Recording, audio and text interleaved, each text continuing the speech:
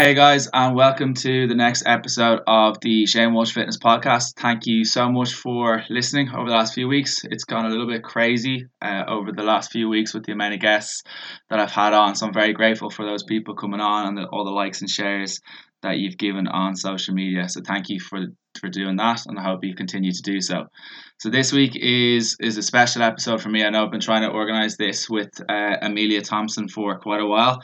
Just things have got in the way on both of our sides.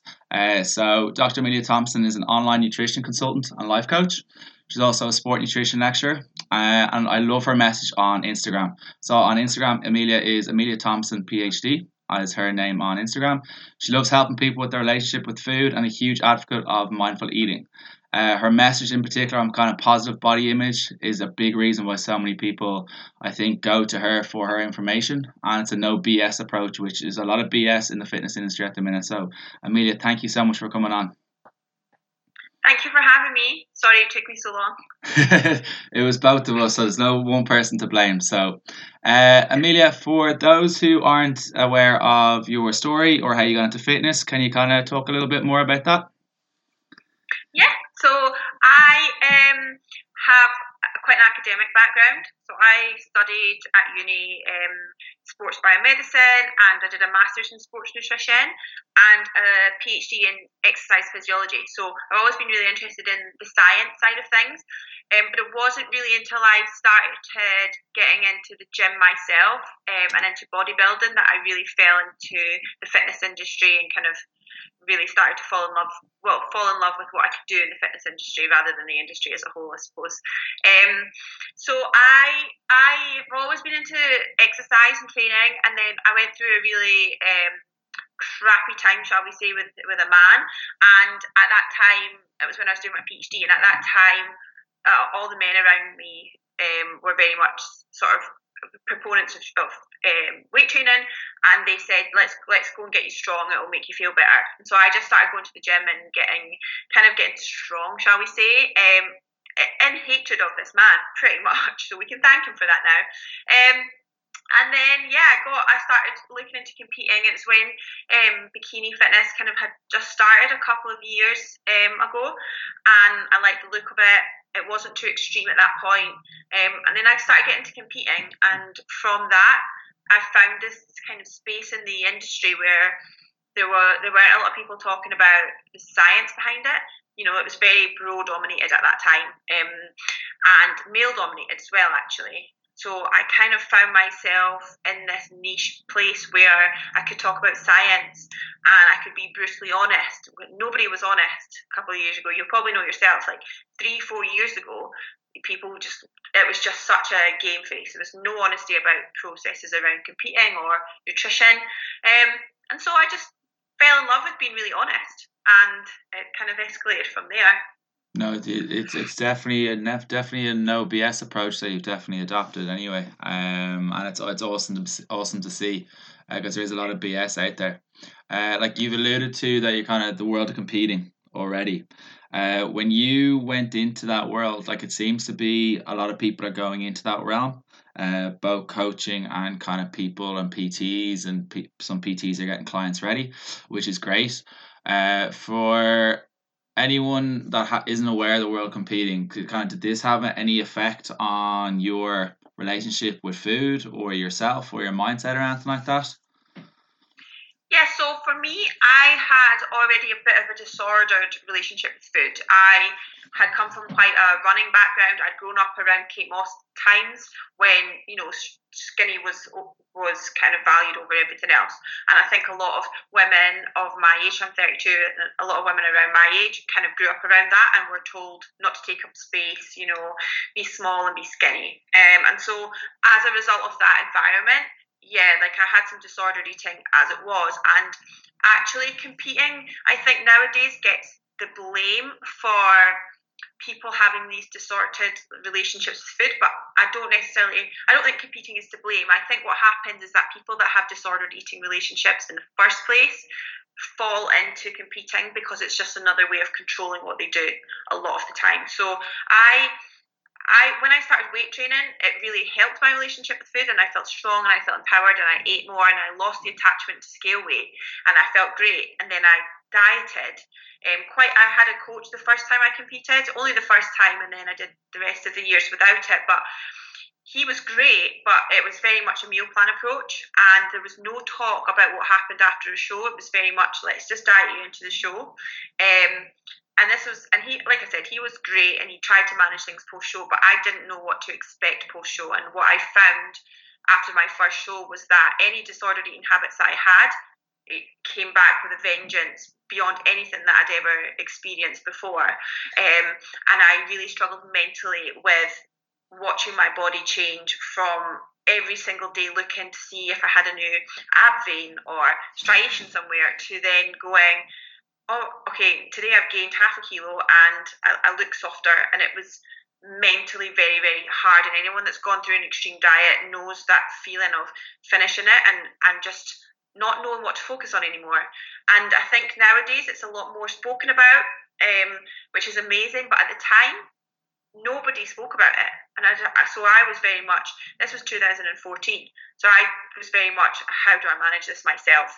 And I think now, like I said, I think now people do tend to blame competing, and I don't think it is competing. I think you can do competing whilst managing those things. I think it's any sort of extreme restriction period, and actually, if we look at the science and the evidence, we know that that's the case. Anything that restricts you majorly can lead to disordered eating and binge eating and body dissatisfaction. It just so happens that for a lot of people it's under the guise of competing, and therefore they blame that kind of thing, but it's actually just the process as a whole. And is there anything like kind of looking back at when before you started that you would kind of change now about kind of the approach that you took at the beginning, or kind of say to anyone who is looking to do it? Yeah, so I wouldn't, and I'm very much a proponent of, I wouldn't change anything, because everything that I've been through and done has led me to the point that I'm at now. So it's not necessarily that I would change anything, but I have learned some things in those 5 years in terms of how I approached it that are more beneficial. And I think really basic things whereby you keep your nutrition relatively flexible, so that you don't have extreme food restrictions so that you start to crave those foods. You'll be aware of the Minnesota starvation experiment where they starved these guys, and one of the guys during that time frame actually wrote a recipe book while he was being starved, so to speak, because he was so obsessed with food. And that's kind of something like that not a lot of people really realise. And that is basically, when I talk to bikini girls and bikini competitors, I'm like, that's you. Those ones that are trolling Instagram for food porn and obsessing over food that they can't have, that's the current day equivalent of the Minnesota recipe book maker. You become obsessed with food, and any sort of really extreme food rules in the sense of you can't have specific foods, that can exacerbate that kind of craving, and then that post-show basically binge mentality where you just want it all the time. So keeping these types of foods in can be really beneficial to an extent within your calorie budget, obviously. Most of it really comes from managing post-show expectations and having a plan in place for post-show. And it's such a cliche thing to say, but ultimately, if you want to get into stage condition that you're going to do well, you are going to unhealthy levels of body fat. It's not something that you can sustain. It is going to mess with your mind. It is going to mess with your hormones a lot of the time, and it's not healthy. And I think that actually that needs to be said for anybody that wants to compete. I prep girls, but I only prep a couple of girls, and they are very well aware that they have to take it to a level that is not compassionate and it's not healthy, but that's what they have to do for that sport. So I think a lot of it comes down to managing expectations and being as healthful as you can with your food choices and keeping it varied, keeping a variety of food in your diet. You probably heard, or you'll probably spoken to people before that have been so restricted for so long that they think they now have IBS, because every time they eat another food, their gut just can't cope. And so again, it's just basic things of keeping a varied diet rather than just eating the same thing every single day for 16 weeks.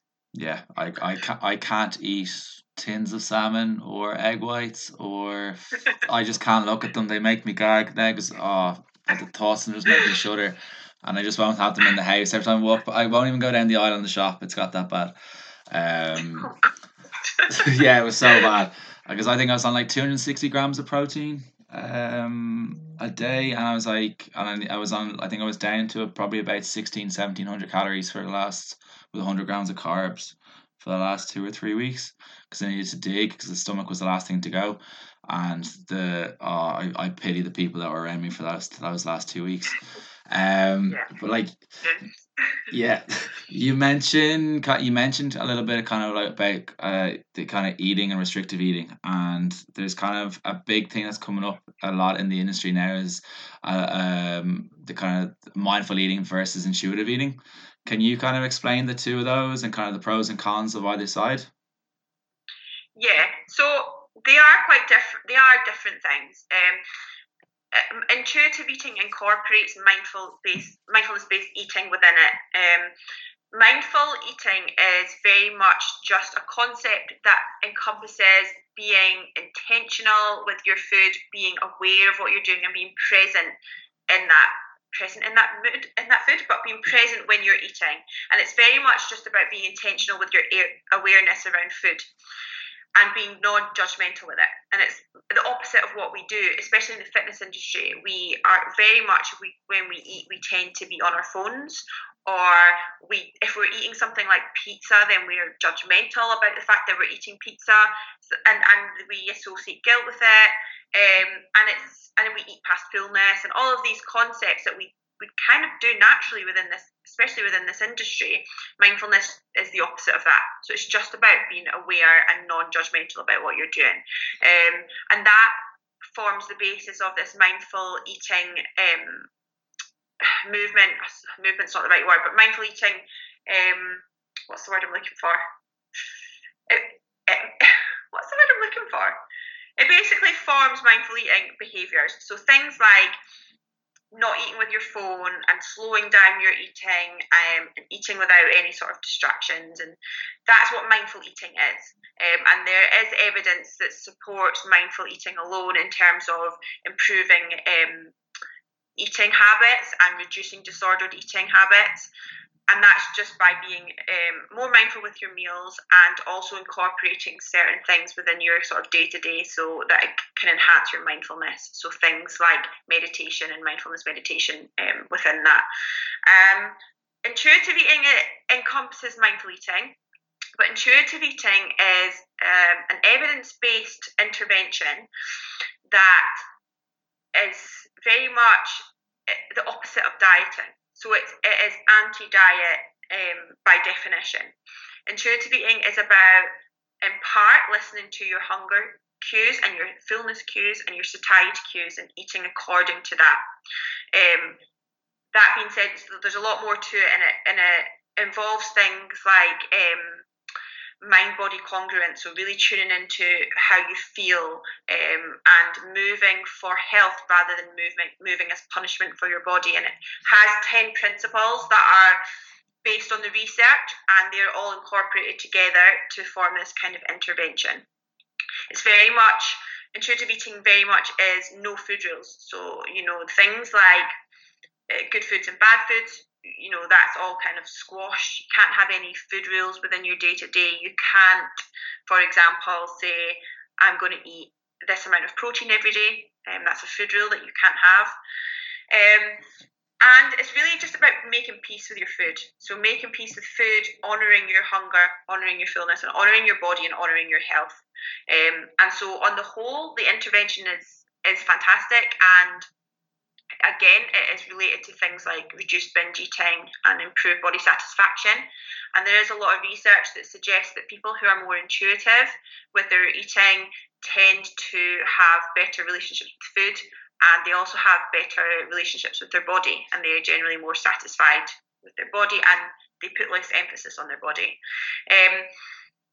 People kind of get these two confused, and I think that can be really detrimental to kind of improving people's relationships with food, because they think that they're intuitive eating when they're not, and it can get really blurred lines. So I am not an intuitive eating practitioner, and I know people who are very much intuitive eating only, and they tend to be very anti-diet. But for me, I sit in the middle. I focus very much on mindfulness-based eating, And that can be done alongside fat loss, and it can also be done alongside muscle gain. And there are some food rules in there that can be used, and it's quite all inclusive. Rather, intuitive eating is much more structured, and I don't claim to be a full expert in terms of the research in that area because it's quite comprehensive. Brilliant. Okay, I know you kind of mentioned.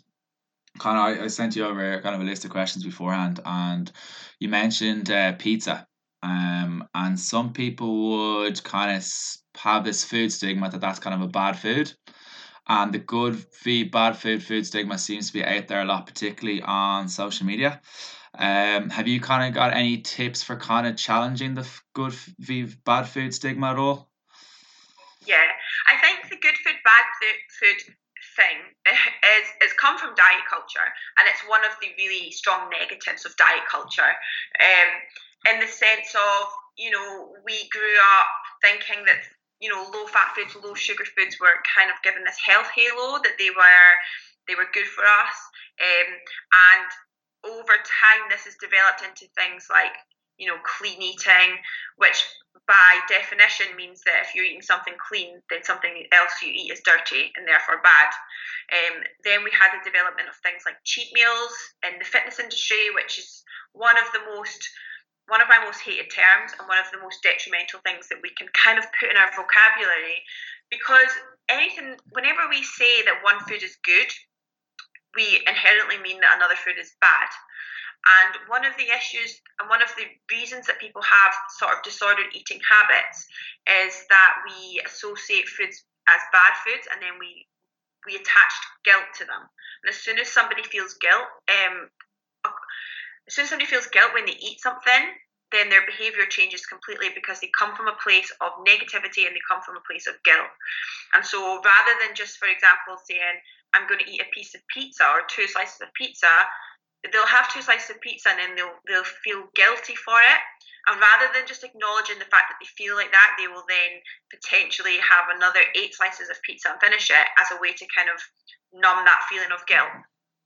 And that's the issue. So whenever I talk about disordered eating, I don't work with people with eating disorders as such. I work with people who are very subclinical and don't get that support from medical professionals, so people that have some sort of disordered eating habits. But that's what you see a lot, and it comes, and I work with a lot of people that have come from these types of bro coaches in the fitness industry who have told them, they can have a cheat meal once a week, and all it does is, as soon as they remove any sort of structure from their other days, they start eating all these foods that they think are bad for them, and it just leads to them spiraling into, some sort of binge eating behavior, because they feel bad about it, and they don't realize that they're making themselves feel bad about it by calling it a bad thing. And so food neutrality is part of the intuitive eating movement, and it's one part of the intuitive eating movement that I love, in the sense of, food doesn't have a moral value. I think that's the first thing that everyone can do within their vocabulary and within their nutrition that will infinitely help their eating habits. Just saying, no food is good and no food is bad. Food is delicious and it's good for us, and nothing should be restricted in that sense. And have you kind of got any tips on kind of how someone could reframe their mind from kind of going from the good food free v bad foods to food stigma? Easy for me to say. Yeah. The first thing is literally change your vocabulary, and it's so simple, but you have the power to choose what comes out of your mouth, and you have the power to choose, what foods you eat, etc. If you're following someone on Instagram that says, I'm having a cheat meal, unfollow them. If you're following someone on Instagram that says food is inherently bad or good, unfollow them. You have that responsibility yourself to say, all of these foods are okay, and don't listen to the bullshit that says otherwise. And I think that in a lot of these things that we talk about, there is a level of personal responsibility that says you choose what you expose yourself to, and you to an extent choose what you tell yourself. So you have to say to yourself, if you find yourself using the words, I've had a good meal today, unless it was because it was delicious. Stop yourself and call yourself out for that. I think that that's really, really important. And tell people around you to do the same. So if you have a partner who is very similar and they say things like, oh, I'm going to have a cheat meal, ask them, have this discussion and say, let's remove these words from our vocabulary. This is why it's important to me. And work together with the people around you to remove that. It is hard to get out of your mentality and to get out of your vocabulary, but it's it's your responsibility to do that, and just ignore all the advertising. I obviously, like, on my Instagram, I will try and pick up on those types of advertising and call it out, but you can't pick up on it all, and it's good to go into the supermarket with a critical mind and look at foods and say, well, why is that? Why does that packet have an angel on the front? Because it's low sugar or whatever it is. And I think it's just challenging your old beliefs is really, really important. Not using words like guilty and etc. Yeah, no, I love that. I love that kind of whole changing the kind of the vocab. It's something so similar, so simple, but it's kind of it may be a little bit more difficult for some people to kind of actually put it into play, and it's going to take time. So I love that one. I think as well, just on that, when you said it's quite difficult to put it into play, this is something I hear quite a lot from people. They say, oh, it's really hard to change the way that you think. It's really hard to not call something a cheat meal. But it's really also really hard to go into the gym and hit a PB. It's also really hard to hit your macros some days. It's also really hard to make sure you go to bed on time. People just think that this kind of mindset shift is something that should just come really easily. It takes just as much work to improve your mindset as it does to gain muscle. You have to be as intentional with that as you do with everything else. Yeah, I agree with you there. Like, even if you kind of set aside kind of 5 or 10 minutes a day to kind of zone out with no phone in the room, no nothing, it's kind of, I think there's one of the social media influencers here in Ireland, OH Fitness, has so Love Island is on at the minute, which is kind of seems to be taking over all of social media, and she has a thing called I think it's called Book Island. So rather than watching Love Island, why don't you set yourself 10 minutes to read a book before you actually turn on Love Island? So she's training her mind. She's trying to change other people's ways of kind of actually educating themselves, and kind of in the same way of kind of setting themselves a task and being able to do it, and setting themselves up for that, rather than going out and watching Love Island, which is, I'm watching it, but it's absolute drivel. It turns off my mind after a long day at work. But it also, it like, Love Island can be kind of potentially be giving people some sort of body dysmorphia if they're unhappy watching it. There is something going on in their head that kind of, like, if they're looking at someone with the abs, they're kind of like, oh, why don't I look like that? Those people have been training for years. They potentially have had a coach for the last 6 months, a year, because they've known they've been going on to it, and they've worked their asses off.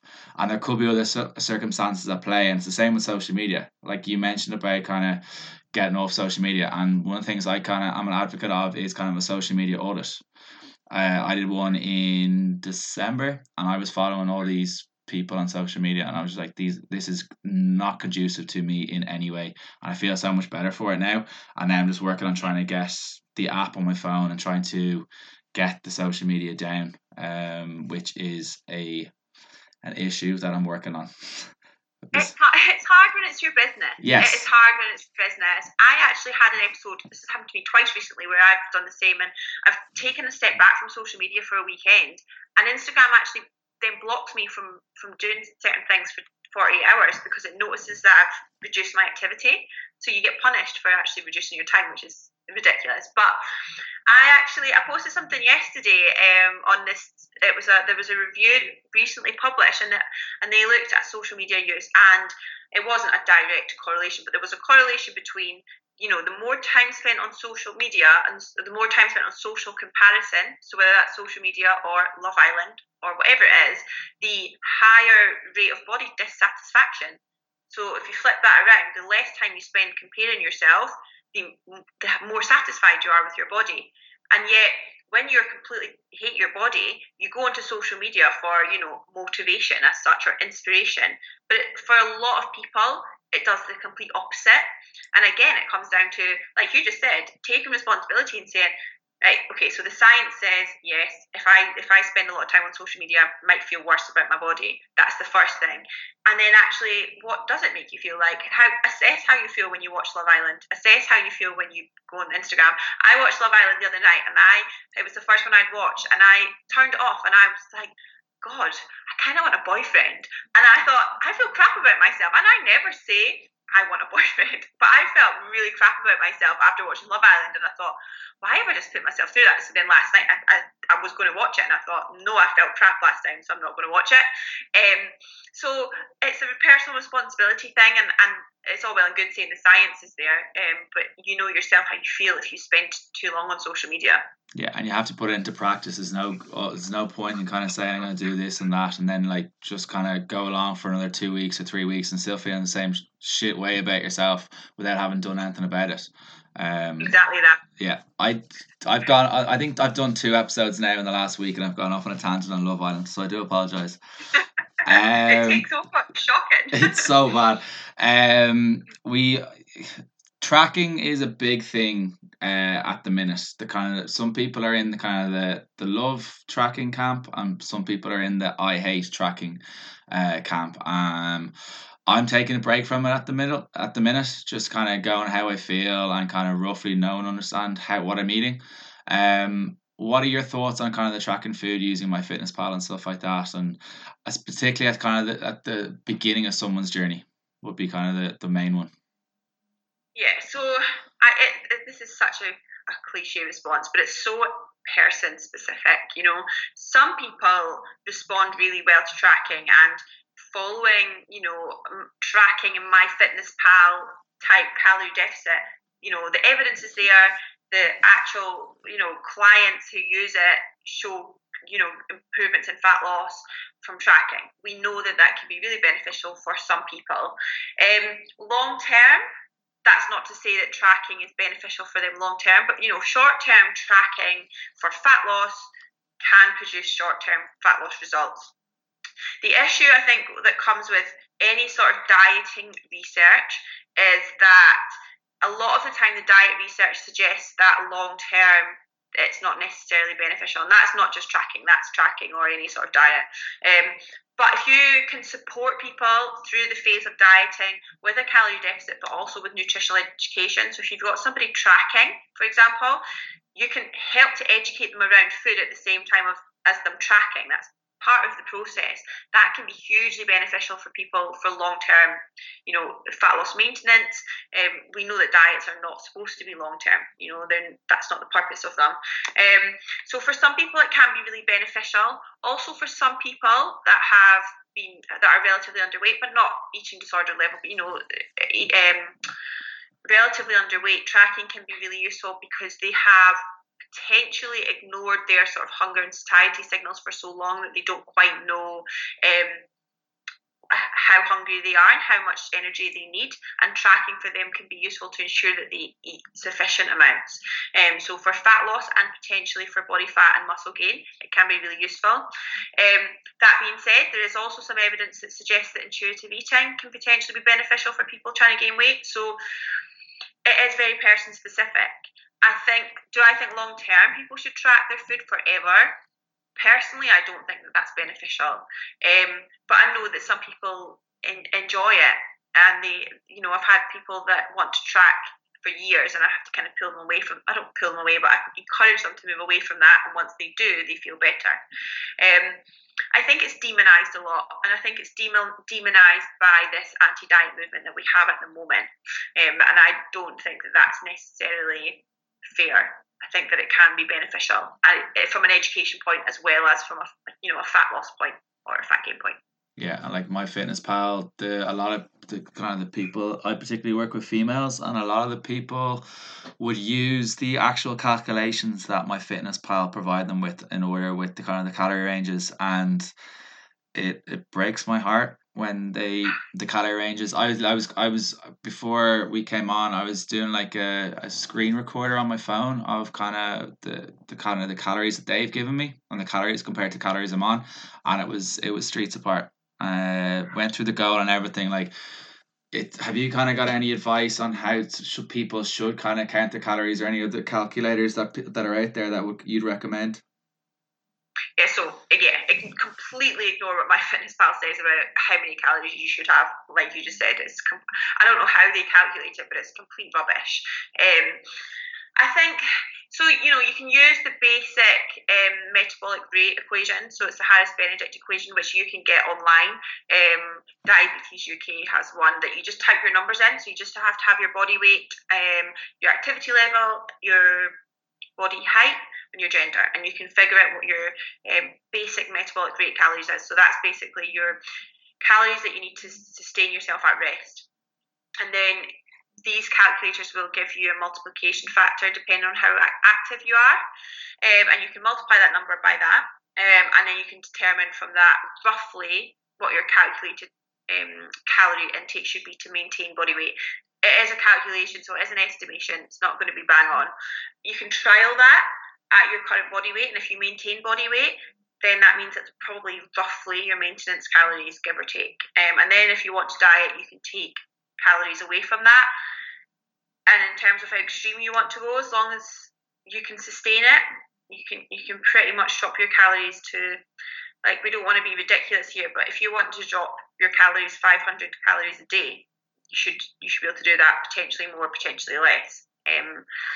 I am very much a proponent of extreme calorie deficits for some people.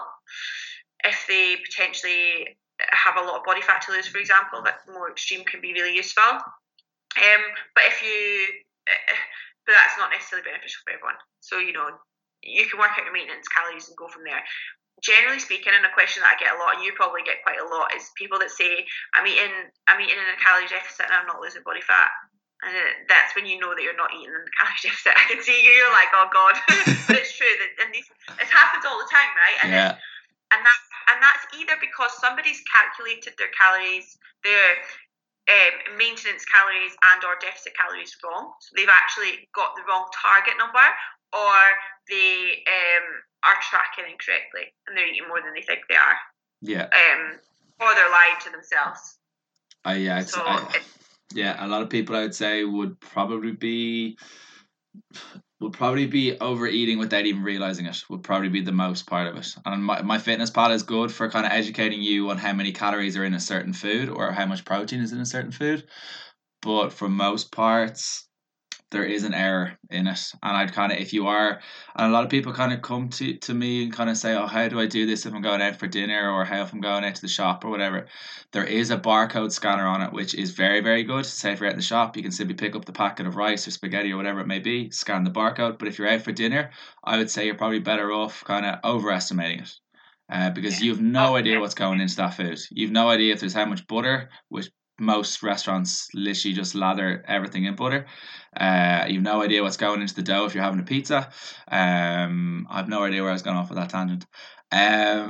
So the other thing is, there's a lot of variation in it. I've actually done a post. I've not posted it yet, but literally on that, and it's reasons why your calorie intake's not right, and people think that it's something major, but actually, food labels vary by 10% of what they say on the food label. Then you've got errors in MyFitnessPal. Then you've got errors that you make in MyFitnessPal. Combined, your calorie intake could vary so much day to day. But that's also really useful for people to know, so they don't get so obsessed. Those people that get really obsessed with maybe going 10 grams of carbs over, or 40 calories over. You could be doing that anyway without even realising, because of the variation and all of those steps up to that point. So it's useful for people to relax a little bit, because the numbers are never going to be 100%. And if people are kind of looking to kind of find another alternative to MyFitnessPal in order to kind of guide their journey, should we say, have you kind of got any other tips that you use with your clients? Yeah, so I think if you've come from, so do you mean people that have tracked already, or do you mean some people have tracked already, or else if they're coming from majority of my clients, or majority of my online clients, are coming from a Slimming World kind of background, where they haven't really tracked, and they haven't really done it that way. Some of them may not want to track because they may have this negative connotation towards kind of MyFitnessPal in the first place because of what they've seen on social media or what they've heard through podcasts or the media or whatever it may be. But if you kind of got any advice for those people that don't necessarily want to just input the data into MyFitnessPal? Yeah, that's really interesting actually, because I've got similar to you probably. I have quite a few clients that have come from Slimming World or Weight Watchers, and they, for me, anecdotally, have become the people who love to track most because they realise, because they come from this kind of background of A, weight is the most important thing in the world, and B, there are certain foods that are bad and certain foods that are good or sinful. They actually love tracking because it shows them that there's no bad food. And actually they love the flexibility of it and all the stuff that they didn't get with these types of programs. They feel that they have it with tracking, so they tend to actually really enjoy it. But if you don't want to track, then learning food, learning things like what protein is, which you probably know from these programs, but not necessarily, and having sort of rough guidelines, so saying, I'm going to have a lean protein source with my meals 3 times a day, and I'm going to have 2 different vegetables with each meal, and I'm not going to maybe snack between meals, and little things like that you can implement that are actually harder than you think. Saying I'm not going to snack between meals if you're a snacker is actually quite difficult to do. But with anything, phasing them in slowly. So saying, you're not going to eat after dinner for 4 days this week. Little things like that can be really beneficial. I think, although you don't want really structured food rules in that sense, I think that having basic guidelines where you incorporate basically the health eating guidelines of, the Eat Well plate, where you have half of your plate is vegetables and a quarter of your plate is protein. That's a great place to start. But I do think that, you don't want to force tracking on everyone. There's so many other ways to do it. And if you've got somebody, for example, who wants to drop body fat that doesn't want to track, then potentially implementing things like intermittent fasting can be really useful. Holding off your first meal of the day till a little bit later on, or having like a window of eating can be really useful because you just inherently eat slightly less because you've got less time to do it. So there are ways around it. You don't have to track. You don't have to know what your calories should be. It's just about educating yourself again around what healthful food is, I suppose. Yeah, big time. I know we alluded to the Slimming World diet there, and kind of the people that potentially come from that background can be transfixed on the scales because they used to have the weigh-ins. Have you kind of got any advice for people that maybe kind of a little bit that can be a little bit obsessed with the scales and it affects their moods and all that kind of stuff? Yeah. First of all, my first bit of advice is, why are you weighing? In the sense of, if you let's kind of think, generally these people tend to be fat loss, people with fat loss goal that are trying to lose weight, and there are so many other measures of fat loss and health than scale weight.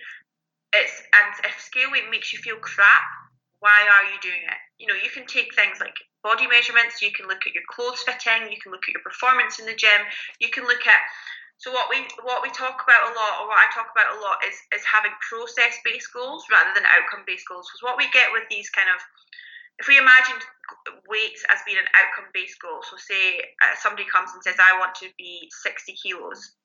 What happens is that someone will start to drop body weight, they'll get towards 60 kilograms, and then something will happen, they'll have a social event and their body weight will go up slightly, and because they're basing everything on this body weight, they've moved away from this kind of outcome goal of 60 kilograms, and they feel crap about themselves, and then they end up in this kind of, they go, screw it, I'm just going to sabotage myself because I can't do it, and then they gain the weight that they've lost and they start again, and then they go through this whole cycle again because they're focused so much on scale weight.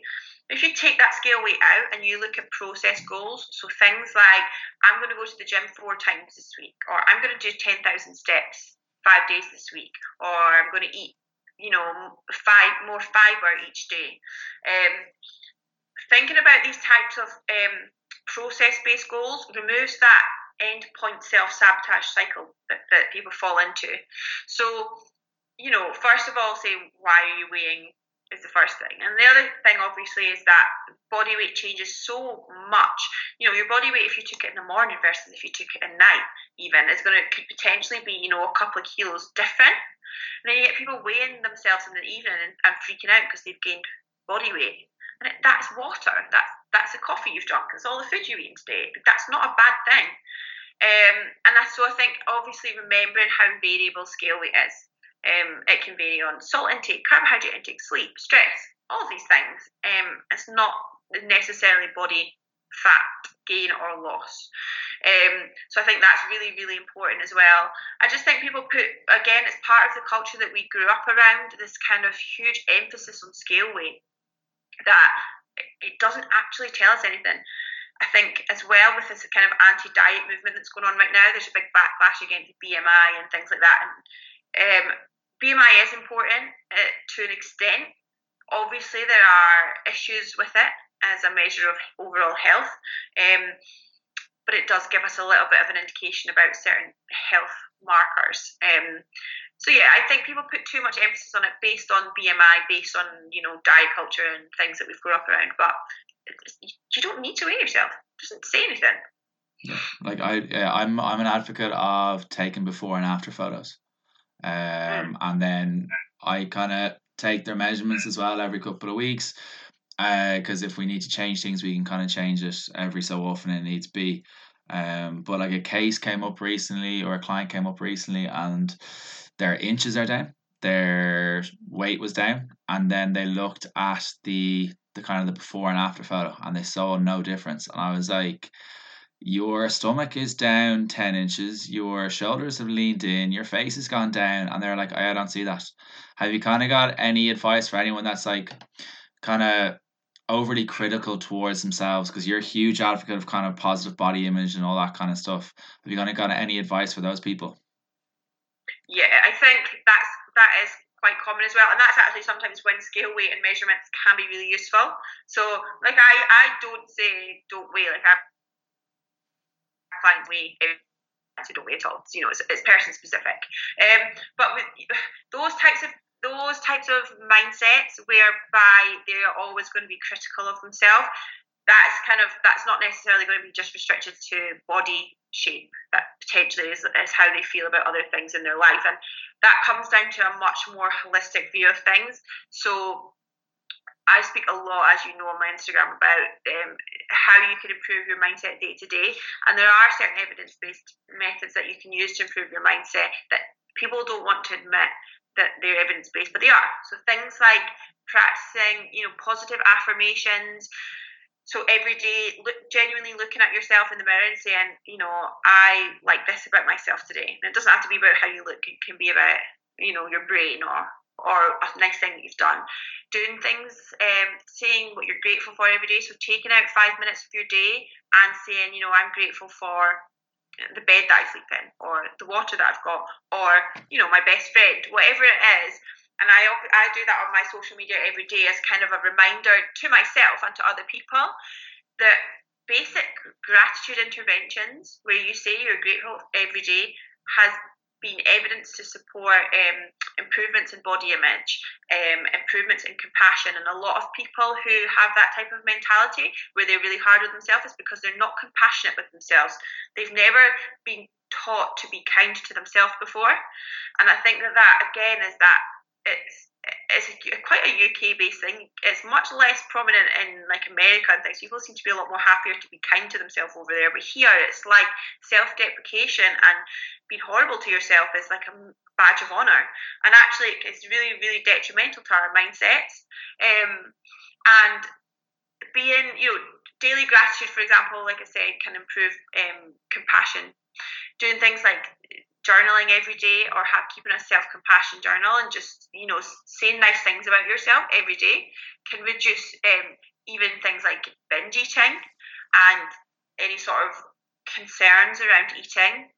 Just doing a couple of weeks of self-compassion or journaling can reduce these sort of negative impacts on our body. So I just think people, again, they think that change in their body is going to make them feel better about themselves. And that person you've spoken about is a prime example of somebody that's changed their body, dropped fat really successfully by the sounds of it, and still is not happy and still is not kind to themselves. Whereas if they hadn't lost body fat and instead they'd done, say, 12 weeks of daily saying, what they're grateful for, one thing they like about themselves, and saying one thing that's nice to themselves every day for 12 weeks. I would be interested to see what they felt about their body at the end of that 12 weeks, and actually that's quite good research. Anyway, but that's it's an evidence-based thing, but people think that by dieting it's going to change how they feel about themselves, whereas it's such a cliche again, but it comes from your head and it comes from how you think. It doesn't come from what you look like. Yeah, no, I love that. I'm definitely going to rob that. And I know you're talking about positive affirmations. So I had an endurance athlete on one of the podcasts recently. He's done 24 marathons in 24 days. He has recently ran and cycled across America in 36 days. And I was kind of like, how the hell did you not his mental strength was phenomenal, and he was talking about positive affirmations. So he allows himself of kind of 5 minutes a day of negative talk to himself. After those 5 minutes, he writes down 5 positive things, and then he talks to himself in the mirror or talks down to the camera and watches it back on video. I thought that was probably one of the best positive affirmation things that I've seen, because he was talking about on the episodes, and it was Shane Finn. If anyone wants to follow him, he's phenomenal. He's only like 26, 27 from Kerry in Ireland. And at one point he lost his team. The team couldn't get the boulders, fell on the road. He decided to proceed and go around the boulders and proceed, and the rest of his team had to go maybe 120 kilometers backwards to go the long way around. No Wi-Fi, no phone, no nothing, no radio. I was like, well, if I get to the destination, they should get there at some point. And that was his logic. He's like, what's the worst thing that's going to happen? He's like, well, I fall off a mountain. Nothing really happened. So he was left with his own devices. He was left with his own thoughts and stuff like that. And that's when he kind of came up with this little remedy. And I thought it was brilliant. So that episode was I think I recorded that last week. So I think it's coming out next week. I can't wait to hear the feedback on that. He's phenomenal. That's very, very cool. Very cool, and it's the power of just what you tell yourself. I sometimes make my clients, or ask my clients who have that mindset. Something really simple that you can do is, I actually learned this at UCLA. Have a mindfulness research centre, mindfulness awareness research centre, where it's they talk about all the evidence behind mindfulness practices. And I went to one about a full day on compassion when I was in California, and they taught us this trick where you get people to call every time somebody says something negative about themselves in the day. Tell them to remember it and count it as one. So if, for example, if I came off this podcast to you and I went, oh, I did a really crap job on that podcast, count it as one. And then throughout the rest of the day, anytime I say something bad, or anytime you say something bad about yourself, count it again. And do it for a couple of days in the week, and then look at your scores. So I had a client actually check in recently, this week I think, and she said, one day I said 42 negative things to myself in one day. And I said, why do you think that you don't feel great? What do you think that says about how you feel when you're telling yourself 42 things that's bad about yourself in one day? And then obviously you can track it, and you can work on mindset and things, and you can come back to it and say, right, I'm going to count again and see what the difference is. And one aspect of compassion, which is amazing, is being able to realise that you're not your thoughts. So taking a step back and saying, all those thoughts in your head, that's not you. You're that person that's deep down listening to all those thoughts going on. And that's one of the fundamental concepts of self-compassion. And once you realise that those thoughts can be stopped, and you can count them, and then you can say stop, then your world changes, because then whenever you have a negative thought in your head, you say stop. That's not a real thought. That's just the voices in my head. And then that's done. And then you move on with your day. And I think you wouldn't tell your partner 42 things about them that you hated in a day. They wouldn't be your partner for very much longer. And I think that we do this to ourselves all the time. And encouraging things like positive affirmations and gratitude stops those thoughts or reduces those thoughts. Yeah, big time. I think for a lot of us, sometimes we fall into kind of the victim mentality.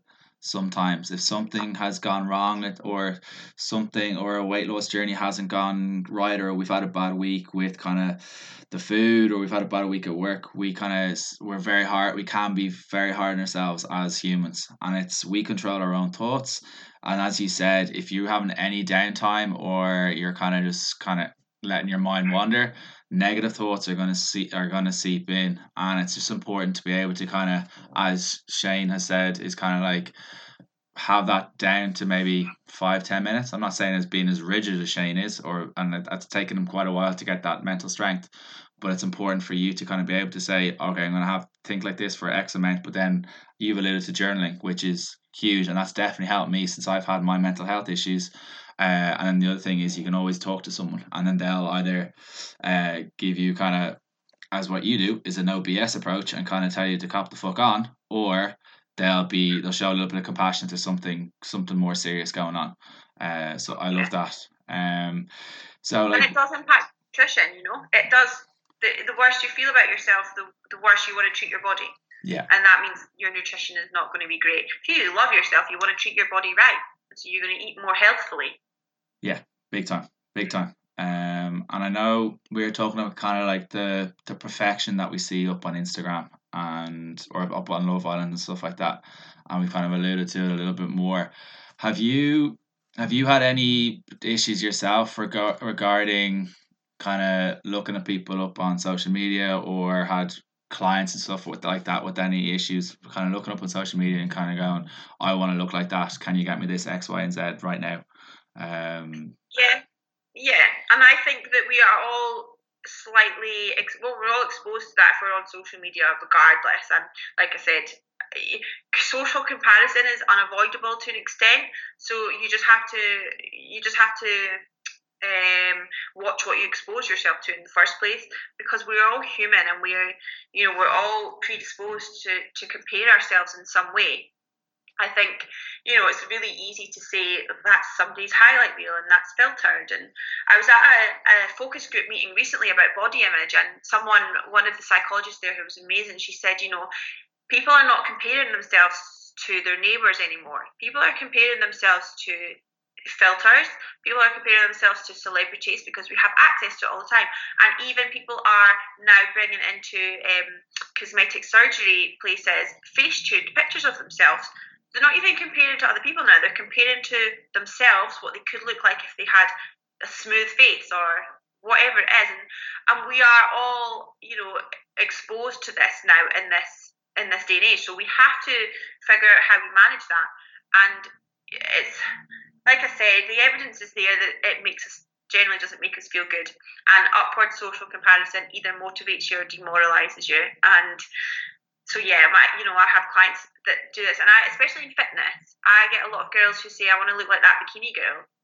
That bikini girl is on a lot of drugs, and it's the issue as well with not being transparent in the industry. So, I think that although it would be nice if every male and female that said they were on drugs, took drugs and said, I'm on drugs and I'm also on 600 calories a day and all of these things. It's not their responsibility. We have to manage ourselves and say, the chances are this person is really hungry. Chances are this person is probably on drugs.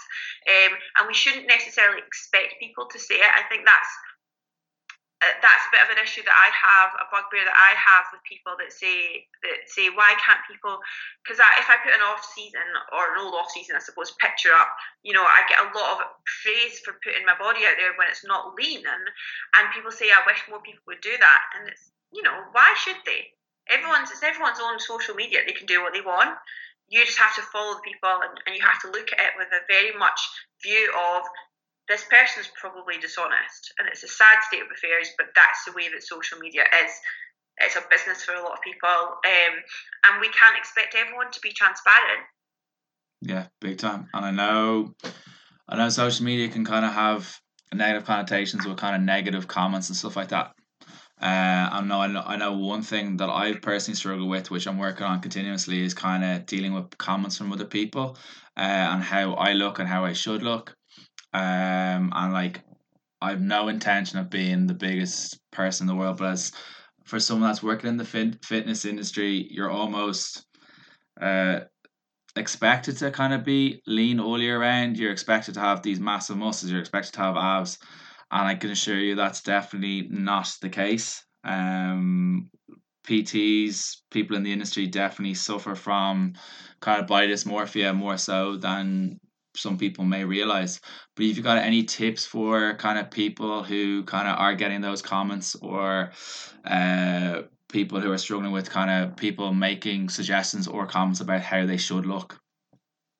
Yeah, it's a difficult one in the sense of people seem to forget that we're human beings, and they just say what they want. And yeah, I get it a lot as well. And I think it's really, really difficult, and it's so easy to say just to delete it and ignore it and block it.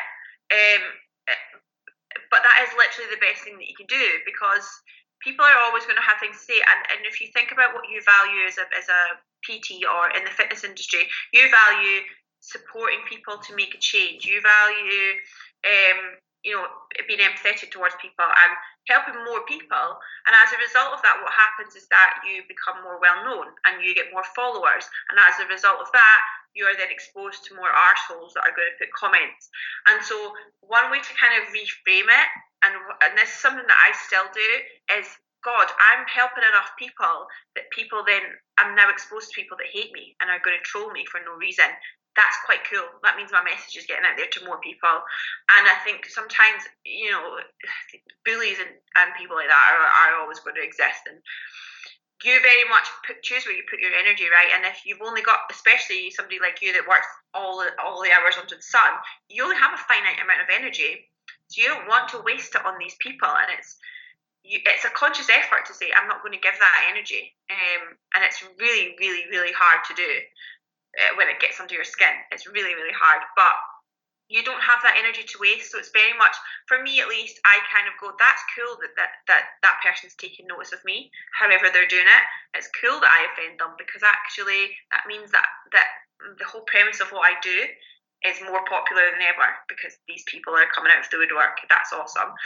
And then I just tend to just delete it, block the person and move on and not give it too much energy. Unless I'm really hormonal or I've had a bad day, in which case I mull over for a few hours and it does get to me. But I think that's only human. I don't think, I think if we were people that didn't get affected by stuff like that, then we wouldn't be doing the job that we're doing, because we are empathetic people and we care what people think and how they feel. Yeah, no, big time. I think one of the books that helped me big time was a book called The Asshole Survival Guide by Robert Sutton. It's a very good book, and it's mainly for kind of people. You can apply it to all walks of life, but it's mainly to deal with kind of like your boss being a prick, or people at work, because you're not going to get on with everyone. But like one of the biggest tip I've taken away from it is kind of almost killing them with kindness. So if they've made some sort of comment to you, you kind of give a positive affirmation back, saying thank you, and kind of walking off, and then that's kind of left them thinking like, what just happened there, or whatever. And it's just, they're kind of more confused by it, and so it's kind of like a small win mentally for you, and you're kind of leaving with a little bit of endorphins going through you. Yeah, someone did that to me recently, actually. I did one of those, that 10-year thing that was going around, 10-year transfer, and someone had commented on mine saying, wow, like, do you have enough filler in your lips? And I'd replied saying, yeah, like, they're awesome, aren't they? I'll give you the name of my person. And she replied saying, yeah, they do look really good, actually. Like, you've told me, I've been really nice back and totally taken responsibility, and then you've given me a compliment, and it's like, that, yeah, you're totally right, kill them with kindness, because they don't know what to do, clearly. Yeah, because otherwise, if you kind of antagonize the person, that's kind of, if you go to the person, they'll almost put up the wall straight away, and like you're then just having a fight. That person's looking for a row. They could have something going on. They could have had a shitty day, like some of us do. The last question that I am gonna kind of ask you is regarding, we were talking about this off air, about kind of the women and kind of the menstrual cycle. And I wasn't aware of this before I kind of went into the fitness industry, is how many women are affected by losing their periods. And it's probably the most common question that comes through my Instagram on I do a Q&A every Wednesday, and it's the most common question. The last 3 Wednesdays I've had maybe 5 or 6 each week, and it's quite scary. And I've had clients have it before. Have you kind of got any advice for people on how to deal with this, or is there any advice really? Yeah, I think it is quite common for this to happen, and it's not always, but generally it's in response to low body fat levels or chronic low energy availability. So energy availability basically means the amount of energy that's left over after your day, really, to undertake basic physiological functions, including your menstrual cycle. And if that is chronically low after a period of dieting, for example, or after a period of excessive energy expenditure, then your body preserves energy and it shuts down menstruation. That's basically what happens in a nutshell in most cases. We're talking about people that that don't have any underlying health conditions like PCOS or endometriosis, anything like that. The first thing to do is to get it checked by your doctor, because it could be something underlying that you don't know. It's always worthwhile going to get a blood test and speaking to your GP about it. I think that's the most important thing. But looking at your energy intake, if you've been dieting for a long time, then that's probably why, and you therefore have to stop dieting. It's difficult when you work with people who are competing, because they have to get to a certain low level of body fat. And if you've got people who are competing, for example, they may choose to put their sport first and prioritise that. And provided they then after the event are focusing back on their health, then if you want to work with people like that, then that's fine. And you have to expect that potentially if you're getting to really low body fat levels. But if you are somebody that's not doing a sport, it's not a weight class sport or an extreme endurance sport, that's not normal. It's not normal to lose your period, and also it's not a good thing. A lot of women are like, yes, I don't have my period. Like, it's not a good thing. So it is very much, and it sounds awful, but it's very much a case of put yourself in a calorie surplus and stay there, and stay there, and stay there, and stay there until your period comes back. It takes potentially longer than you think for your hormones to rebalance, so to speak. And a lot of the time people think, well, I increased my calories and I didn't stop doing cardio 2 months ago, my period still hasn't come back. That's only 2 months when you've been in a chronic state of energy restriction for the last 12 months. Or, a lot of people maybe are in like a binge eating cycle, or they've put their body under a lot of stress. So that's the first thing, is be consistent with a calorie surplus and reducing your energy expenditure. And be honest with yourself. If you're still doing hours of cardio every day, then your body's still under this chronic state of stress. I think as well, psychological stress does play a role. And so you have to look at what's happening with your overall body stress. Are you really stressed out in life and work? And are you sleeping enough? And managing your overall stress is really, really important. It's not just a quick fix of saying, I'm just going to eat more every day and then it will be fine. Look at your overall stress to ensure that you're managing that as well, so that your body is in a lot, I don't want to say a happier state, but it's a lot in a lower stress state. And then doing things like monitoring your essential fat intake. So, your unsaturated fat intake, things like olive oil, nuts, those types of things, are sources of essential fat that your body can't make them. But essential fats are important for hormonal control. So ensuring that you're keeping on top of your essential fat intake and your fat intake in general. So having a source of that most days is really important, and just being patient with it. It does take some time. And is there any supplements or anything like that you'd recommend? I know there was one, I think Martin McDonald mentioned it. I'm going to murder the name of this supplement right now. I think it's Inistol. Is it Inistol or? Inositol. Inositol, yeah. So in people with PCOS especially, Inositol has potential benefit in terms of regulating menstruation, and it's something that you can get it's quite easily accessible. But yeah, there is some evidence to suggest that inositol could potentially be beneficial for deregulating things, but that kind of is in addition to getting the other things on track first. Another one potentially, which has only got really emerging evidence, and it's not something I would blanket recommend. And the reason that I'd say this for both of these supplements is that it can interfere with other things. So this one is called Vitex or chasteberry, and potentially could help you regulate hormones, but it can have It can interact with contraception. It can interact with anyone that's going through HRT or any other medication, SSRIs. It can impact these. So it's not something that I would say you should go out and take, but it's something potentially you could speak to your GP about, and they can look at it in terms of your other medication. And it's a plant-based supplement, but potentially has some uses. Most of the evidence is for PMS symptoms and symptoms of menopause, but it could potentially have impact elsewhere. But that's very, very, it's quite a low evidence base at the moment. So it's, like I said, and it can be dangerous if you have it whilst doing anything else. So it's not something I would blanket recommend. Okay, perfect. So the last question I'm going to ask you is kind of what's coming up next for Emilia and the coaching that you provide. So I am expanding, which is awesome.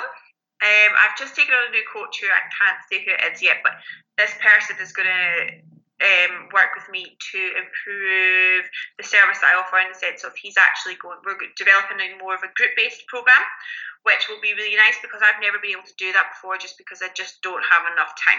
And I very much love focus on my one-to-one clients. So we're going to be able to build a bit of a community, which will be nice.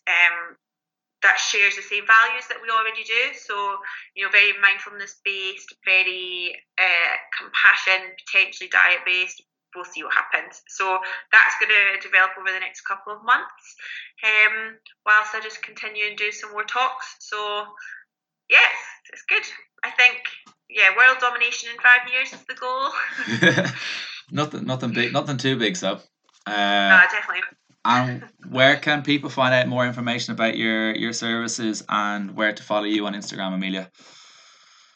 So I put everything on Instagram, really. So my Instagram is Emilia Thompson PhD, and I also have information on my website. So my website is www.emilia.fitness, and that's got some information on there. It's got a contact form on there, got information about my other coach on there, and anything that I'm doing tends to be put on there too. So Instagram is really the best place to find me, though.